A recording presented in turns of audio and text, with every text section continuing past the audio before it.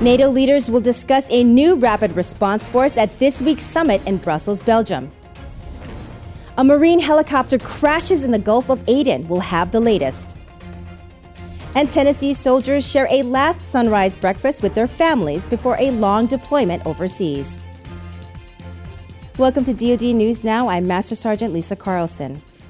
NATO leaders are meeting later this week in Brussels, Belgium, in what NATO Secretary General Anders Fogh Rasmussen is calling a crucial summit in the organization's history.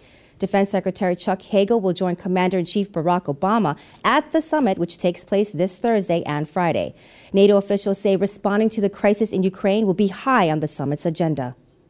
Despite Moscow's hollow denials, it is now clear that Russian troops and equipment have illegally crossed the border into eastern and southeastern Ukraine. This is not an isolated action, but part of a dangerous pattern over many months to destabilize Ukraine as a sovereign nation.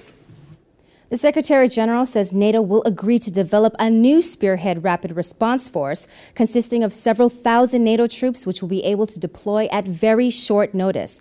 He said the highly ready force would require pre-positioned equipment and supplies, as well as command and control and logistics experts, so it could travel light but strike hard if needed.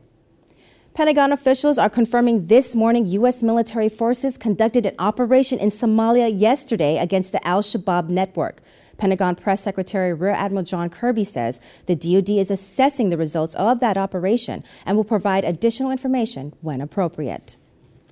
Navy officials say all 25 U.S. service members were safely recovered after a Marine Corps Super Stallion helicopter crashed yesterday in the Gulf of Aden. The chopper was transferring 17 Marines and 8 Navy sailors from nearby Djibouti and trying to land on the transport dock ship USS Mesa Verde when it went down. Some of the personnel had minor injuries and all 25 were taken aboard Mesa Verde for treatment. Officials say the crash was not due to hostile fire. The accident is under investigation. Meanwhile, the crew of Mesa Verde will be staying in the 5th Fleet area of operations 3 weeks longer than originally scheduled. Navy officials say the Mesa Verde and other ships associated with the Bataan Amphibious Ready Group will remain in the region until the beginning of October, a 21-day extension. And more than 100 Tennessee National Guard troops enjoyed one last breakfast with family and friends last Friday before deploying to Kuwait. Many of the soldiers with the 252nd Military Police Company have deployed to the Middle East before. Sergeant Christine Purcell shows no sign of nervousness, and she says she's ready to go. I do know that going overseas, everybody might be a little more worried about what's happening, but you still have to understand that when you're wearing the uniform, you understand that you signed up and you volunteered for this.